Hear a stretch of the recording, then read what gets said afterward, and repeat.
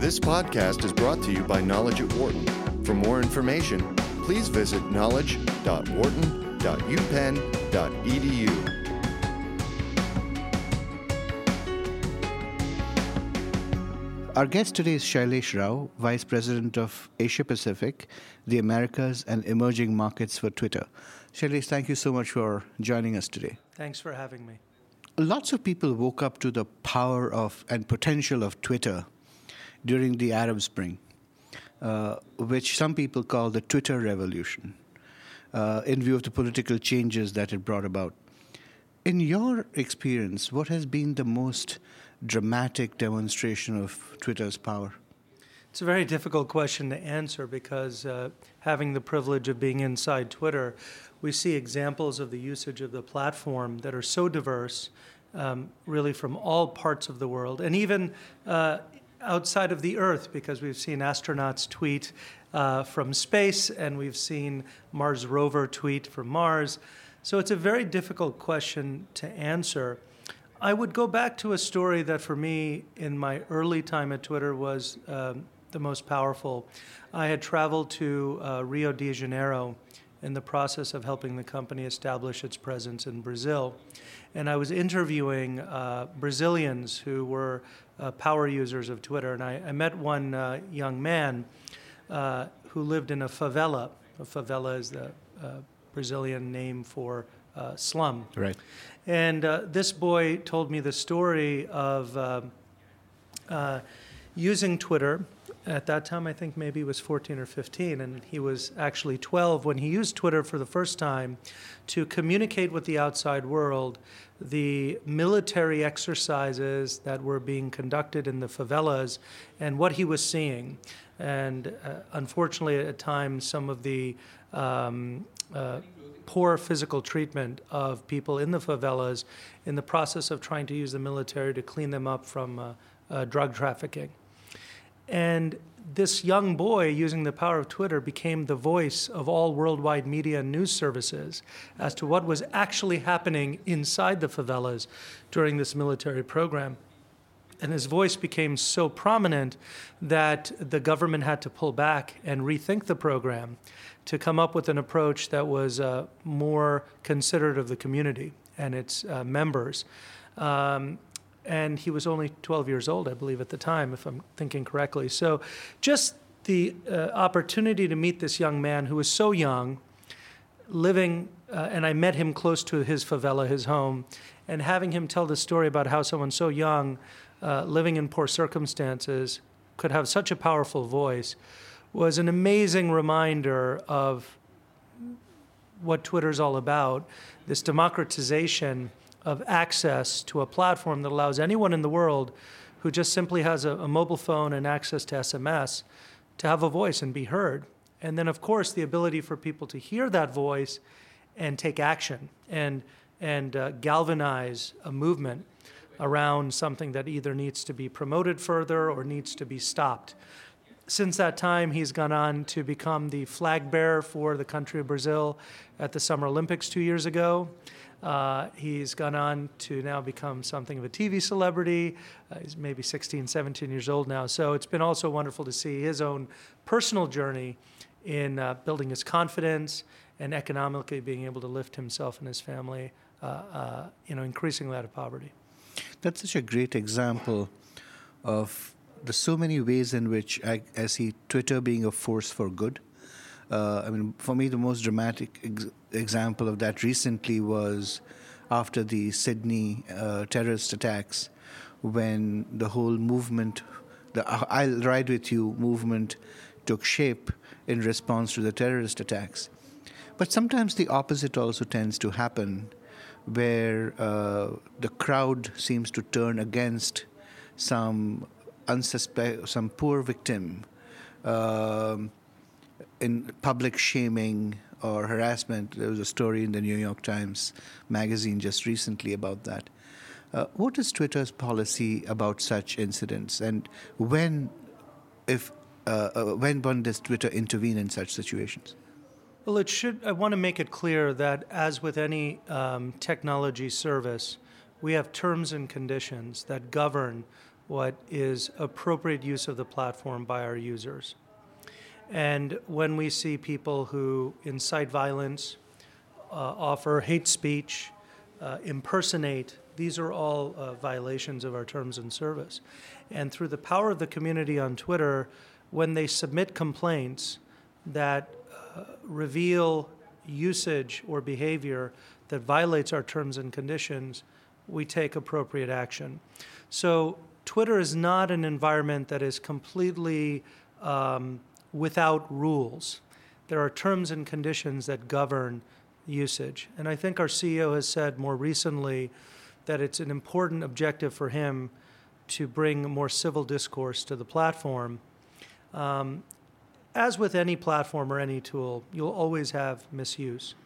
Luckily, if you believe, as I do, as an optimist, that more people are good than bad, the majority of uses of the platform are really inspiring, uplifting, and ultimately productive for society. But in the few cases where we've had issues, we have rules that govern the usage of the platform, and we use those rules to take proper action, in some cases which can involve removing users. Can you give an example of a time when you had to intervene? Well, it's hard to give you a specific example, but I can tell you that we get requests all the time from our users saying, this is an impersonation account. This is not, in fact, the individual that they claim to be. And in those instances, we've removed those users from the platform or those accounts from the platform. So it's something that's ongoing. It's every day. We get communications from our users from around the world about various accounts and incidents. And so it's hard to just cite one. And as a policy matter, I think it's more important to talk about it at the policy level and remind people that civil discourse on Twitter is something we strongly hope for and encourage, and that we have terms and conditions and rules that try to create proper boundaries. How many users does Twitter have now, and in which parts of the world is it growing fastest? Well, that's a bit of a complicated question, because today, if we look at today's Twitter, we have over 280 million monthly active users using the platform around the world. We have over 500 million people uniquely who visit the Twitter service. They may not be logged in, but they're using the service.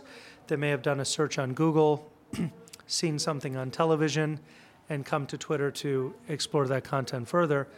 And then we also have 1 billion unique mobile devices that we touch with our MoPub exchange service. MoPub is the largest mobile ad exchange in the world and touches 1 billion unique mobile devices. So depending upon which perspective you have on Twitter, we touch anywhere from over 280 million to north of 1 billion people through the various services that we provide. Especially in emerging markets, people access Twitter primarily through mobile phones.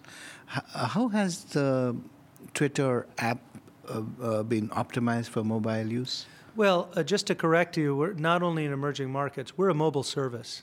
Right. We were designed from its very inception with SMS as the design context. That's why we have 140 characters as the constraint for the Twitter message, allowing the remaining 20 characters for your username, Twitter handle. That was when Jack Dorsey designed it. He had SMS in mind. Today, over 80% of our users access the service over mobile. Over 80% of our revenue comes from mobile advertising. So we're a mobile service, not just in emerging markets, but around the world.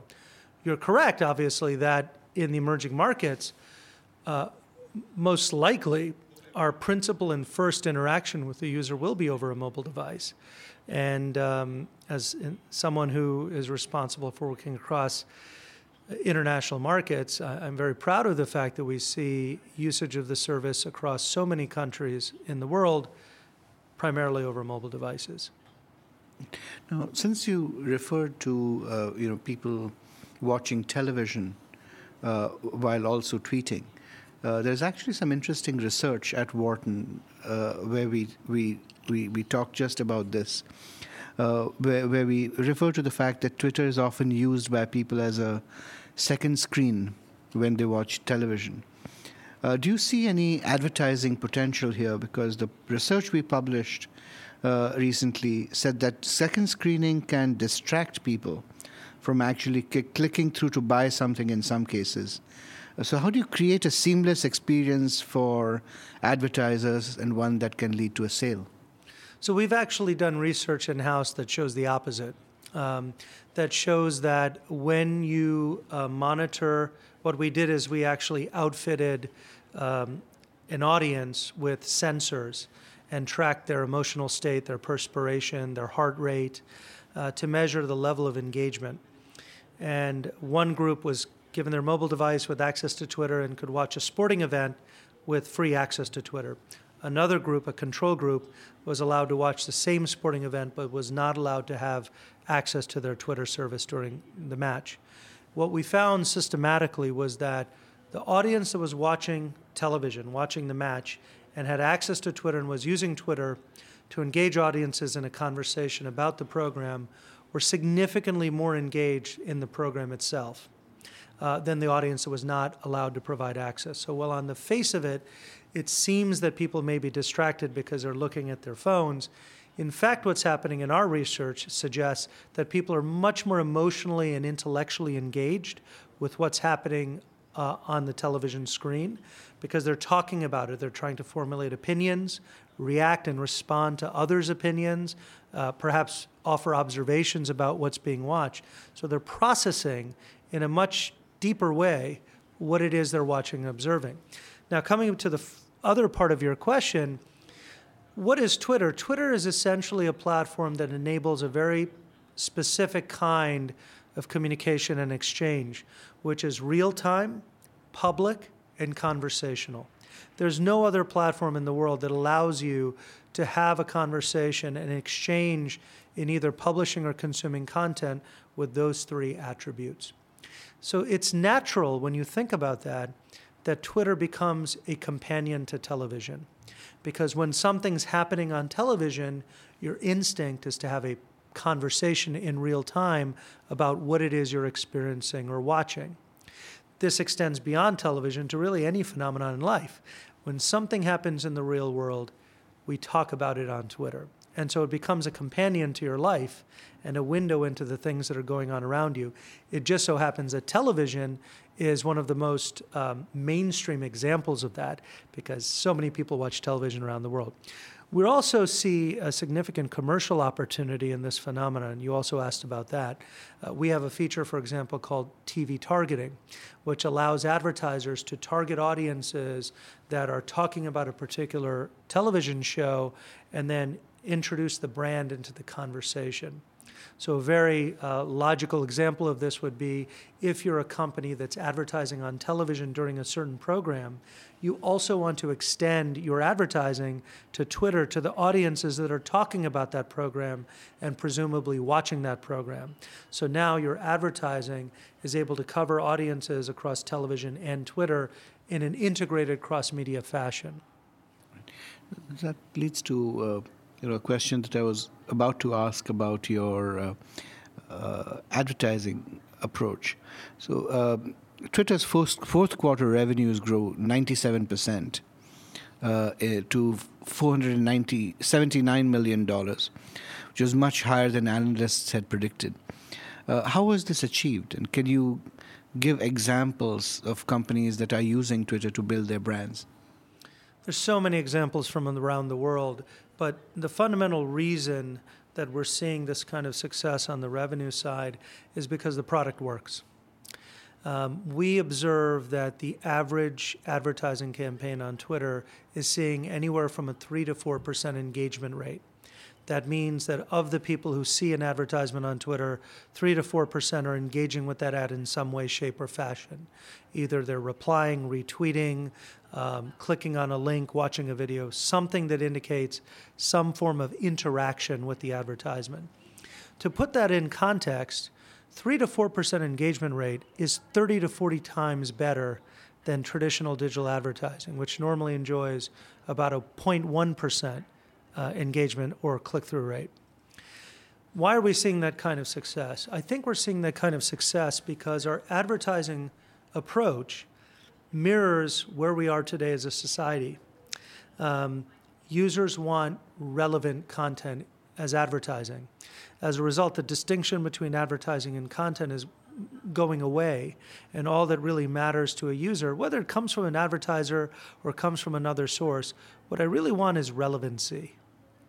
And so we have algorithms that are able to look at who you follow and those accounts on Twitter that you find most valuable, and use that to make sure that the advertisements you see are the most relevant to you. Secondly, the service allows for what I would call mutual respect. Traditional media has been broadcast. Broadcast implies one way. I mentioned before that one of the defining characteristics of Twitter is that it allows for conversation.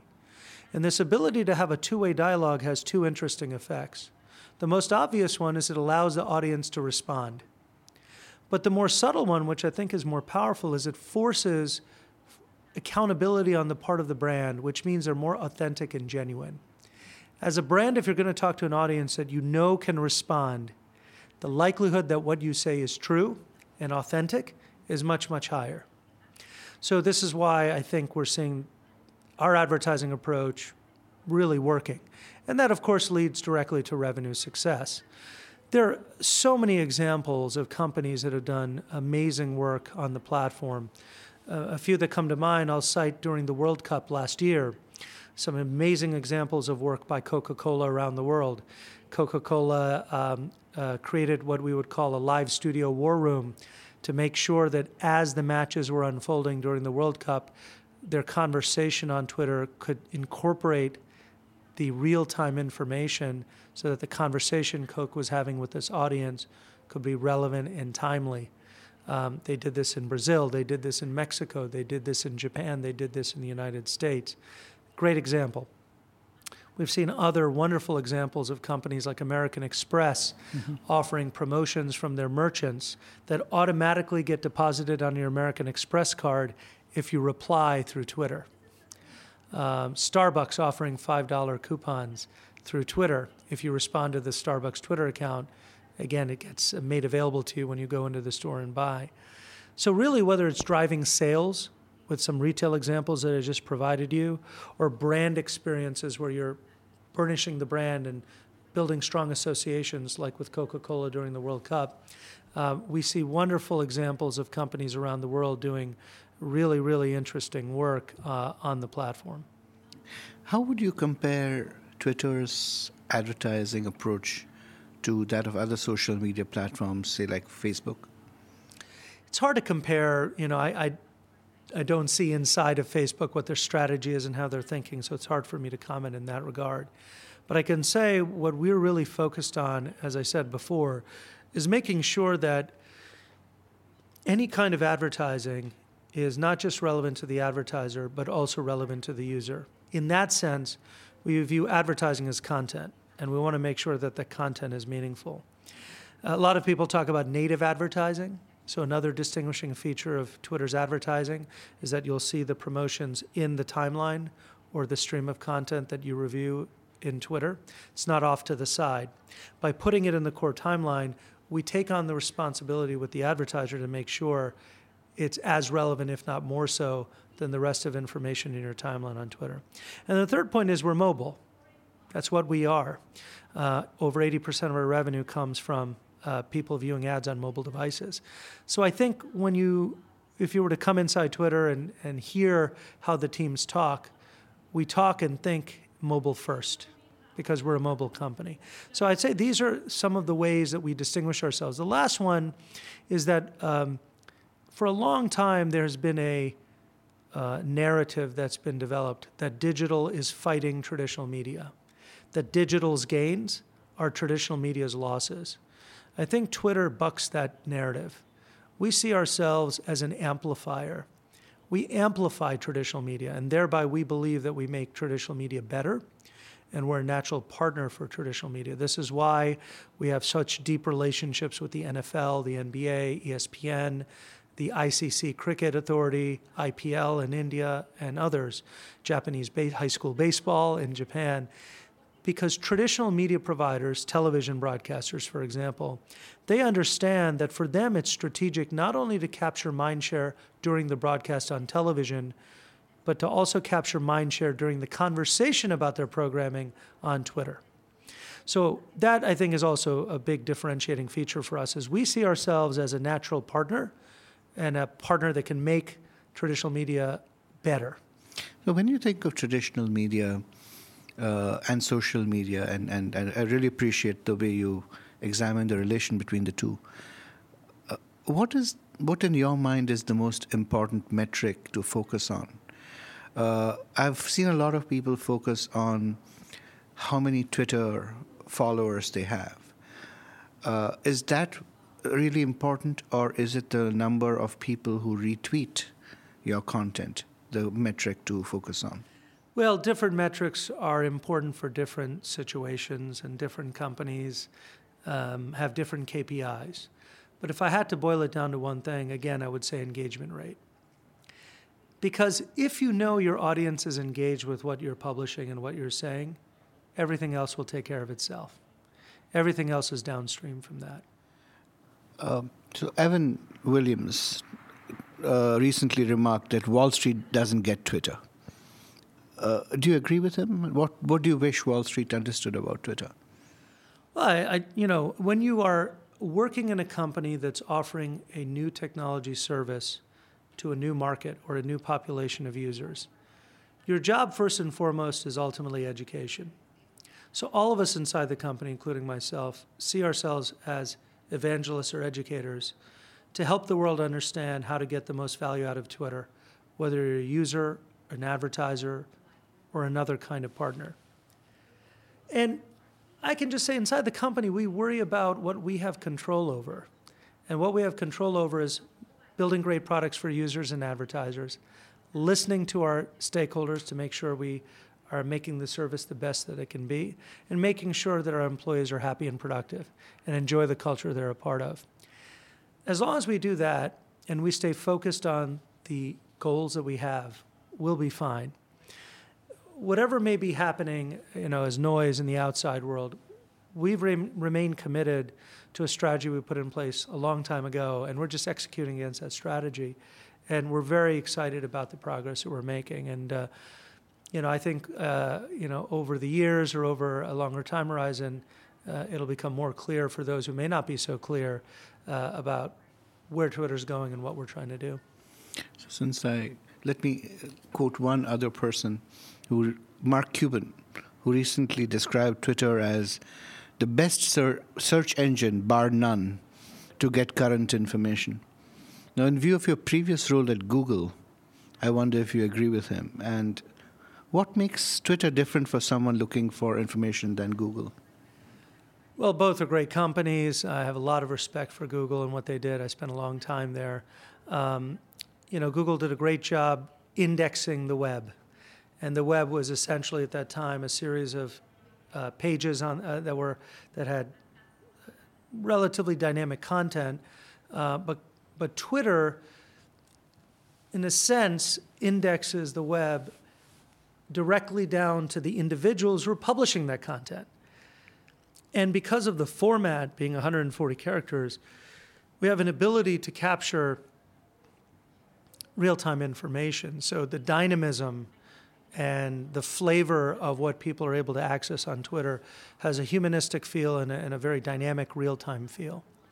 And I think that's a special quality of Twitter. Again, public, conversational, and real-time. So both provide, obviously valuable services, but for Twitter, what we're excited about when we think about one of our aspirations is that everybody on the planet is able to get value and use Twitter. When that happens, think about what the net result of that is. In essence, we would then be able to have a view into the pulse of the planet and the moods and the thoughts and the feelings, the aspirations and the anxieties of human beings around the world. It's almost like we're tapping into the collective consciousness of humankind and being able to see it reflected back to us. I think that's pretty exciting, not only because it allows us to consume great content in the moment and connect in a very human way with people who share common interests, but also when we pull back from that experience, the opportunity with academic institutions like Wharton and the University of Pennsylvania or others to analyze that information and say, what does it tell us about the world? I think is very, very exciting. We already have examples of companies that have come to us and told us, pharma companies that have said, we were able to discover a side effect of a drug that no clinical trial was able to reveal. We learned that one of our drugs was causing headaches, and we were able to do it because we analyzed the conversation on Twitter about our drug, and we would see that people were citing this repeatedly. And we were able to improve our drug and eliminate that side effect. So it gives you just one small example of how you might imagine different companies and organizations leveraging this insight into the kind of collective consciousness of the world to make things better for people. And I think that prospect is quite exciting. I have a couple of final questions about your personal leadership journey. So if you were to think back on your career, what would you say is the biggest leadership challenge you ever faced? And how did you overcome it? And what did you learn from it? Wow. I've faced a lot over time. It's hard to pick one that's sort of the most of anything.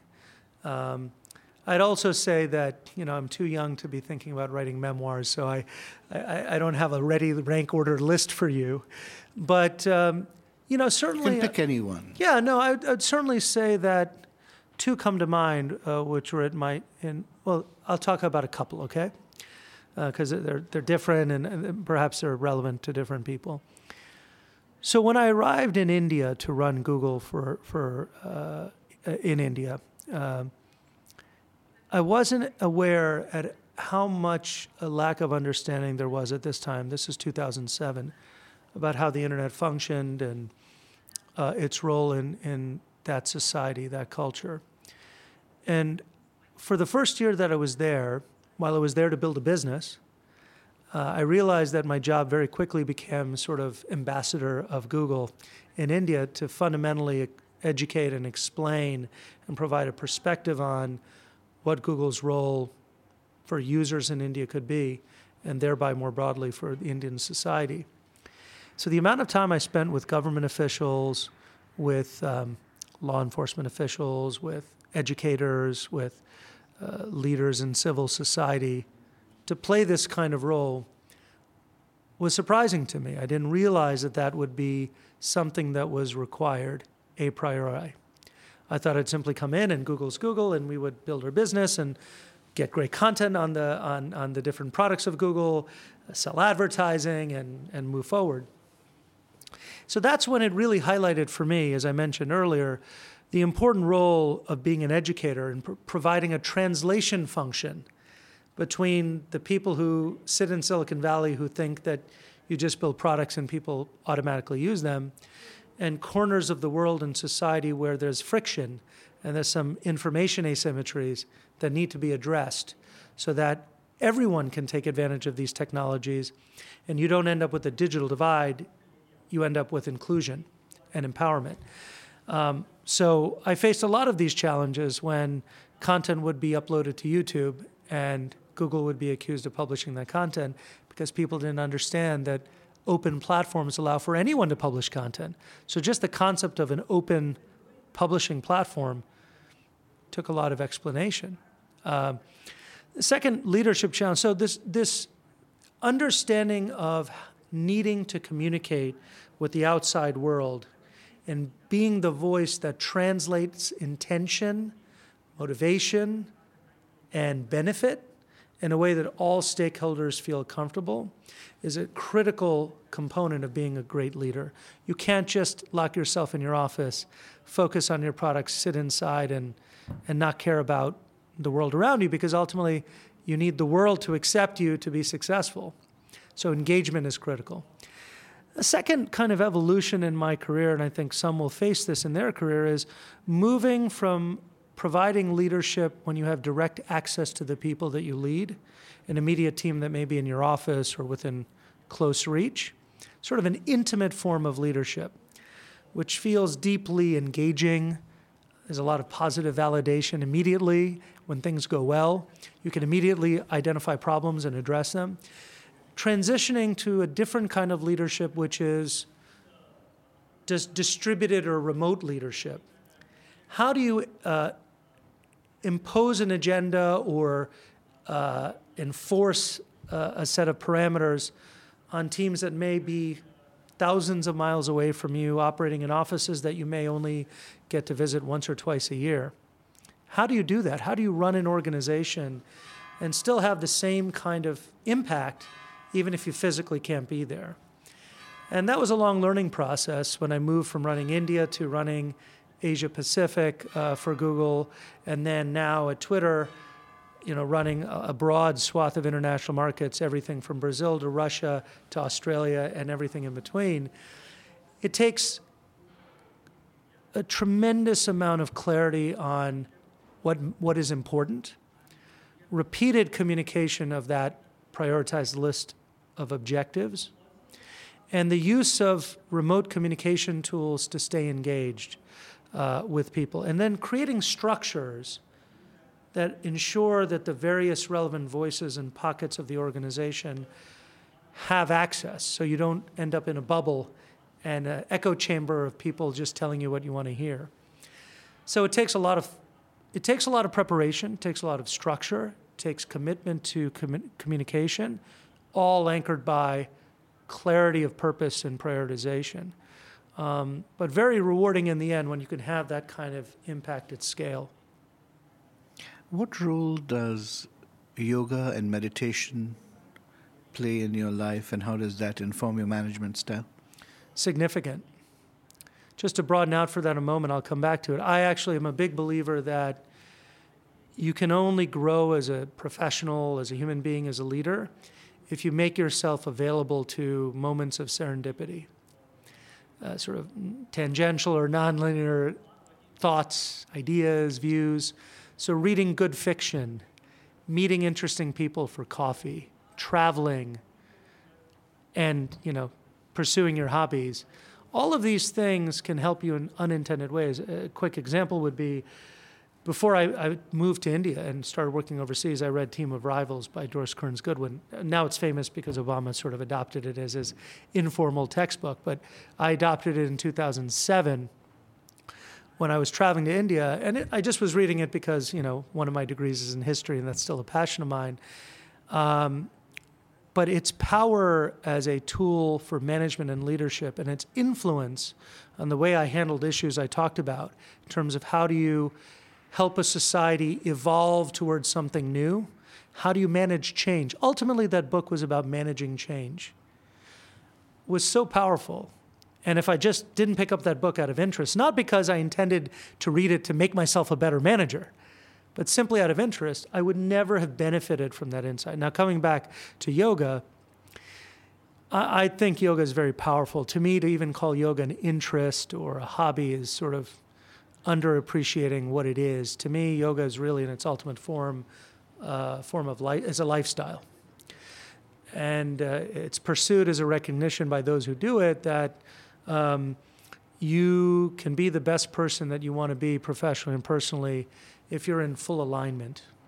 Because the ultimate end goal of yoga, for those who may not know so much, is about bringing your mental thoughts, your physical being into alignment and displaying an ability to concentrate your total energies and focus, whatever that object of your focus may be. I've been an off and on practitioner for 7-8 years. There are many who are far, far more experienced and more expert than I. But for me, it was a very eye-opening experience many years ago when I started to first realize that this wasn't a physical discipline. This wasn't about exercise. This also wasn't a spiritual discipline. This was really about a certain lifestyle and a way to bring alignment to your full self. And it's benefited me tremendously because it helps me understand how I can use techniques to bring focus in my work every day. One last question. How many times a day do you tweet? And how many Twitter followers do you have? Modest amount. I mean, it depends. It's all relative. I think I have over 11,000 followers from around the world. I take pride in the fact as an international person, I have followers in Brazil and India and US and Japan and Korea. It's exciting for me because I travel the world and I like to meet and talk to lots of different people. I probably should tweet more. I don't tweet as much as I'd like to. I have lots of tweets in my head that I can't get out, but I want to use it as an opportunity to also emphasize something I think very critical. You can be a great Twitter user and not tweet. It's perfectly okay. You can't imagine how many people I run into who feel very sheepish about saying they're Twitter users, even if they don't tweet or they tweet very little. And I want everyone to hear me. It is perfectly okay. You're a legitimate Twitter user, even if you don't tweet. In fact, if you put it in context to highlight how silly it is, think about someone feeling equally sheepish about not being a YouTube user because they haven't uploaded a video to YouTube, or feeling like they can't legitimately use Wikipedia because they didn't upload content to Wikipedia. It's silly. So Twitter's great because so many people publish content, and it is a truly democratic publishing platform. But there's nothing wrong in people who want to consume that content and use it almost like their personal newspaper, checking in real time in the morning, at lunch, in the night, what's going on about the things you care about. It's an absolutely appropriate way to use Twitter, and one that we would strongly encourage people to explore to help them get over the intimidation of feeling like they have to tweet to use Twitter. It's a fallacy that I'm trying to dispel. Well, seriously, it's been great talking to you. Thanks so much for speaking with Knowledge at Wharton. Thank you. For more business news and analysis from Knowledge at Wharton, please visit knowledge.wharton.upenn.edu.